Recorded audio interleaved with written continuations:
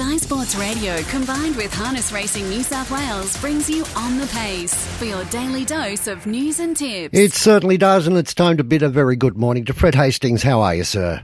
Good morning, Grant. Yeah, we had a terrific night of racing last night at headquarters. James Rattray, he was able to land a double. He won the first race with Narana. He also won the fast class race with Where You Been Boppin'. This horse, he's got absolutely low flying at the moment, and it's won several of these fast class races in the past few months. Very quick horse, and certainly his run the other week behind Expensive Ego was very meritorious. So he's a watch horse for sure, Where You Been Boppin'.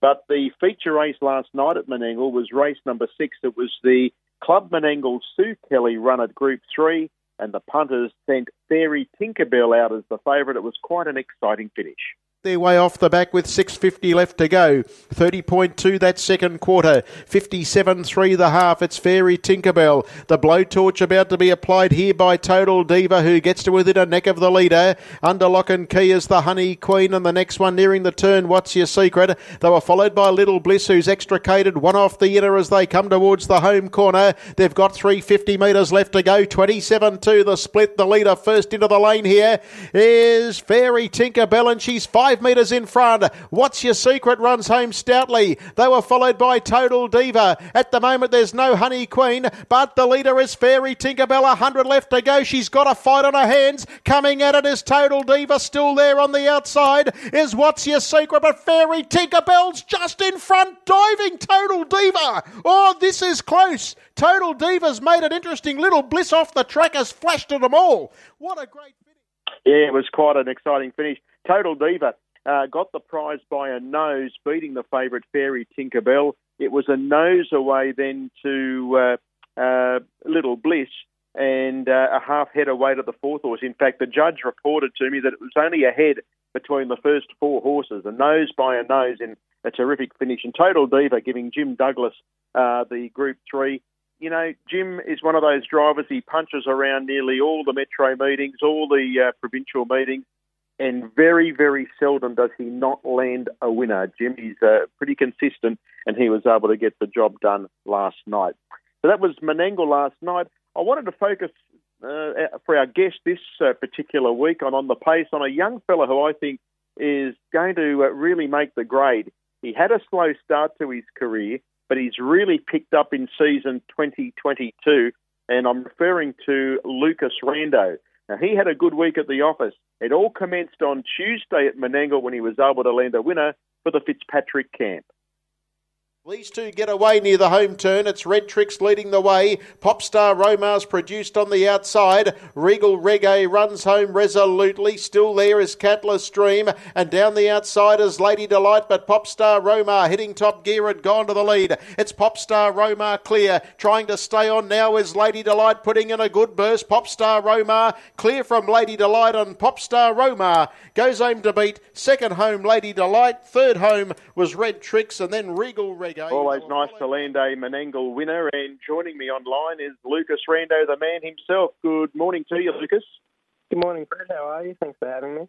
Yeah, pleasure. Look, I hope you didn't mind me saying you did have a fairly slow start to your career. Your first, essentially, season and a half landed 2 winners, but in the ensuing 2 seasons, you've turned the 2 winners into a total of 21 winners, this season being your most successful with 15. But it's amazing what a bit of confidence can do, and getting on some nice horses, you're really starting to reap the benefits of that.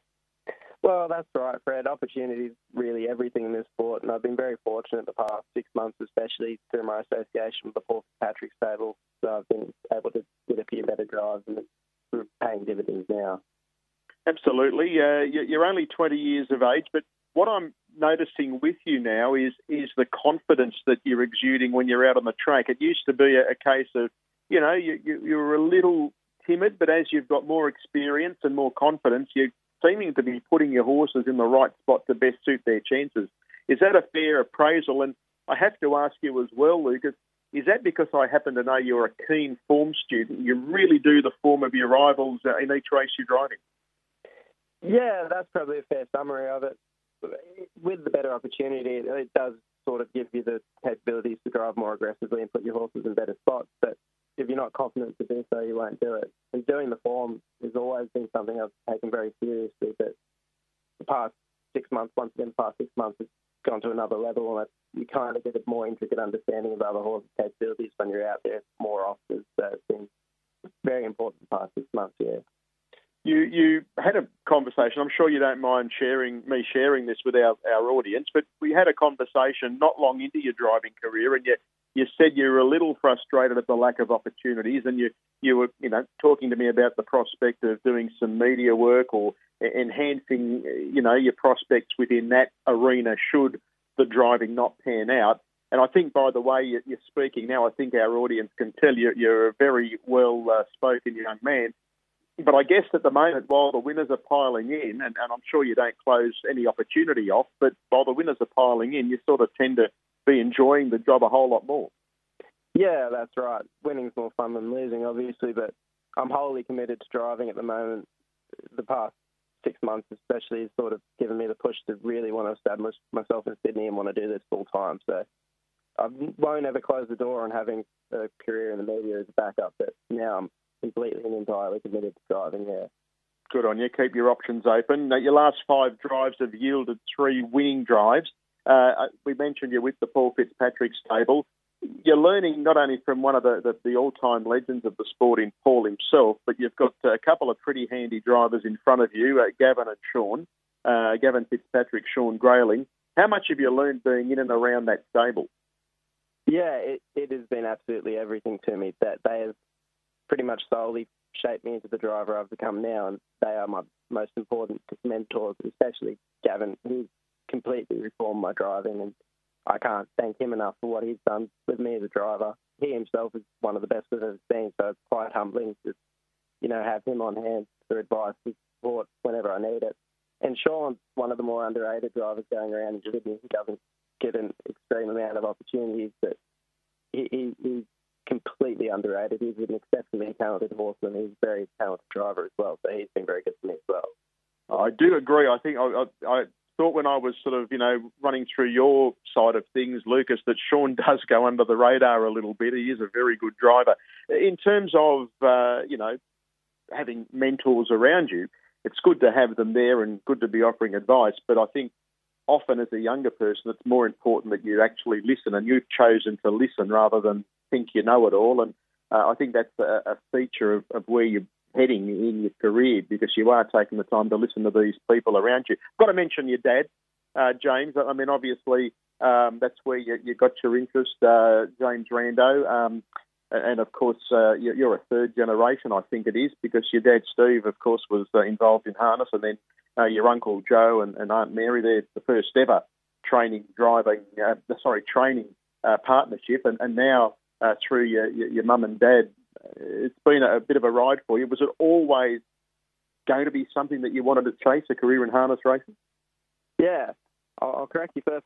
I'm actually 4th generation. Fourth. My great-grandfather, Giacomo Jim, he also did harness racing, so kept going down.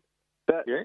At first, initially, my interest was always sort of more in the thoroughbred scene, but I'm quite tall, so my hopes of being a jockey went out of the window pretty quickly. But I've been fortunate, and it's benefited me in the long run with my driving, that I was kind of wanted to be a jockey till I was 13, so I got myself into the habit of eating right and staying light.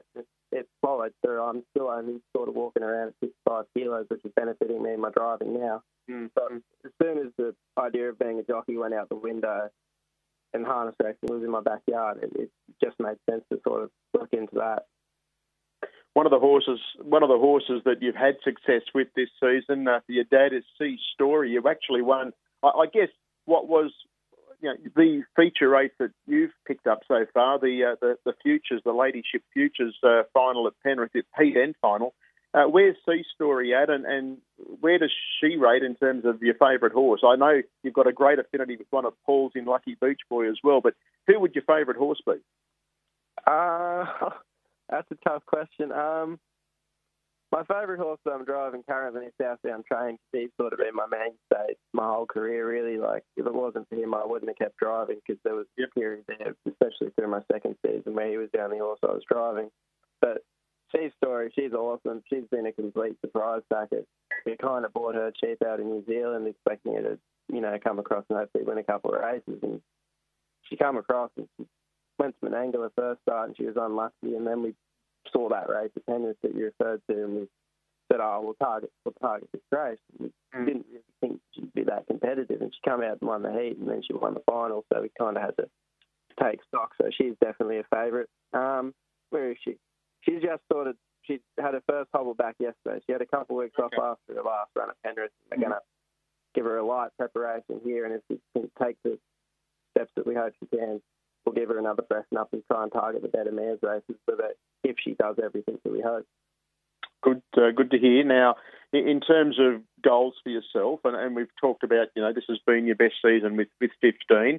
Obviously, I guess getting to the Saturday night scene is something that's going to be important to you, and beyond that, increasing those winning tallies.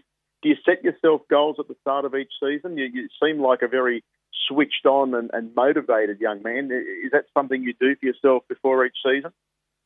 Yeah, well, my goal for this season was only to have 100 drives and drive 5 winners, which was my goal last season. I didn't quite get it. I drove 6 winners, but I'd never had the 100 drives. I didn't actually drive a winner this season until June, so I went winless the first 6 months, and the last 6 months has rolled on. So I've achieved my goal for this season. Moreover, I'm very pleased with the way it's gone. But my goal for next season is I'd like to drive 5 Metro winners and sort of drive 30 winners for the season. Okay. Rising stars. Those are my 3 main goals for next season. We should note that down. 5 Metro winners and 30 for the season for you next year. We'll make a note of that and see how you go.